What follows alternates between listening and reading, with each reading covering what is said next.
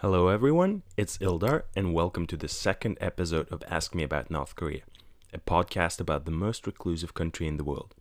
In this podcast, I'm answering widespread questions about North Korean politics, society, and culture in a short and concise manner based on factual evidence. If you like this podcast, I would be grateful if you could share it, leave a positive review, or subscribe. You can also visit the podcast website www.askmeaboutdprk.wordpress.com. Also, as the name of the podcast suggests, please feel free to ask me questions in your comments and reviews. I will do my best to answer them in the next episodes. And now, let's start.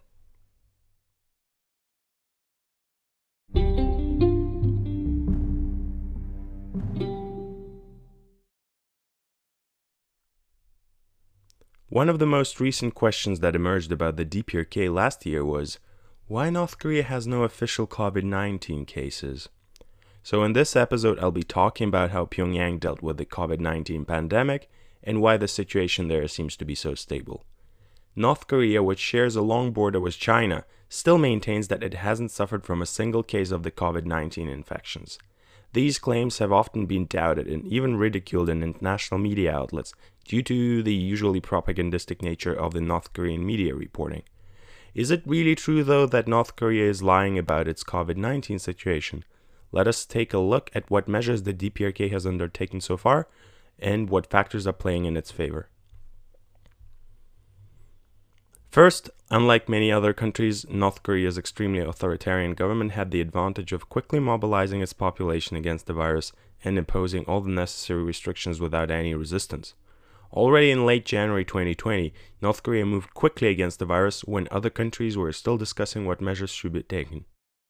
The borders were completely sealed off and all the foreigners arriving or residing in the country were put under 1-month quarantine. This rule applied to the staff of local embassies and international organizations, while all the tourists were kicked out and prohibited from re-entering the country. Schools were closed, a ban on public gatherings and a mask mandate were introduced immediately.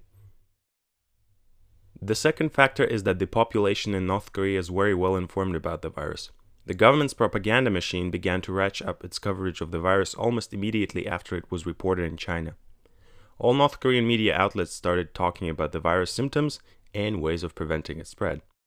Many reports also cautioned citizens against potentially risky behavior such as touching your face with unclean hands or going into crowded places. Weirdly enough, this hasn't prevented the most bizarre unscientific theories and rumors from emerging in the country. In late 2020, for example, the foreign expat community in Pyongyang was strictly warned against playing with snow because it might allegedly infect them with COVID-19. Anyway, the third factor revolved around the peculiarities of the North Korean healthcare system. While it is certainly far from ideal, it does fare quite well if compared to the systems of the countries with similar socioeconomic indicators, like for example South Sudan or Eritrea. Being practically a copy-paste of the old Soviet healthcare system that it largely learned from, state medicine in the DPRK aims at preventing and treating common diseases rather than exotic ones. Thus, it will be quite effective at dealing with the least problematic and asymptomatic COVID-19 cases. This, however, will be a rather unfortunate fact for those who might develop harsh symptoms because, well, there is no treatment for them. High-quality clinics, from what we know, exist only in Pyongyang and are largely used by the elites only. The last factor is that the North Korean leadership seems to take the virus threat very seriously. In fact, handling this pandemic well has become a matter of personal priority for Kim Jong-un.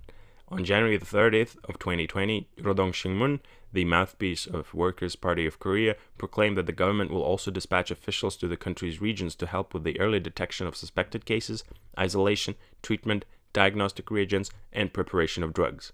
This shouldn't be surprising, though. Fending off a pandemic that ravaged so many countries would have a strong propagandistic effect on the population.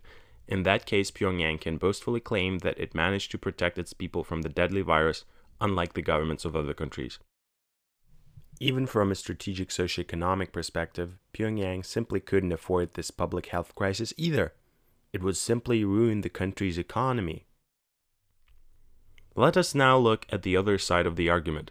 Why is then there so much skepticism about the epidemiological situation in the DPRK? Indeed, these doubts are not groundless. First, the North Korean mass media doesn't really have a very good reputation of objective coverage when it comes to, well, pretty much anything. Secondly, the country has conducted a very limited number of COVID-19 tests. According to a report by the World Health Organization in November 2020, the North has no confirmed COVID-19 cases, but has tested only 10,462 people as of end October. The population of the DPRK is approximately 25 million people. Third, the country borders China, which was the very first epicenter of the outbreak. Finally, North Korea reacts very aggressively to any sort of assumptions about suffering from the COVID-19 pandemic. In December 2020, Kim Yo-jong, sister of the North Korean leader, referred to South Korean Foreign Minister remarks about how the North has been, quote, grappling with the coronavirus as, quote, presumptuous. To be fair though, Pyongyang is not known for being tolerant even of the most constructive criticisms from other governments. It might very well be that there have been individual cases, but they seem to have been quickly isolated and contained. From what we know so far, it is extremely hard to brush this pandemic under the carpet and pretend that nothing is happening. North Korea seems to have remained in a relatively stable position epidemiologically for a long time. In fact, in early summer of 2020, Kim Jong-un claimed shining success in combating the virus. A couple of months later, in October 2020, Pyongyang held a massive military parade to mark the 75th anniversary of the founding of the governing Workers' Party. During the parade, not a single mask was in sight. In any country with an ongoing pandemic, this sort of event would have become a COVID-19 superspreader. Nevertheless, we can see that unlike in Turkmenistan, another reclusive dictatorship that denies the spread of the virus at home, there have been no unofficial reports of the virus outbreaks in North Korea. Thus, there seems to be no evidence to suggest that North Korea is blatantly lying about how it handled COVID-19. In fact, now Pyongyang is already looking into opportunities to immunize its population, having shown some interest in both Russian and Chinese vaccines. If North Korea manages to maintain a stable situation for a couple of more months, it will surely use its entire state apparatus in 2021 to implement a mandatory immunization program as quickly as possible. After all, considering the peculiarities of the North Korean socio-political system, there won't be too many anti-vaxxers marching down the streets of Pyongyang. What do you think though? Has North Korea really handled the pandemic that well? Or is it that Pyongyang has come up with a sophisticated plot to cover it up? Leave your opinion in the comments below in the review section. Please feel free to rate the quality of this episode, provide feedback, and ask any questions about North Korea that you might have.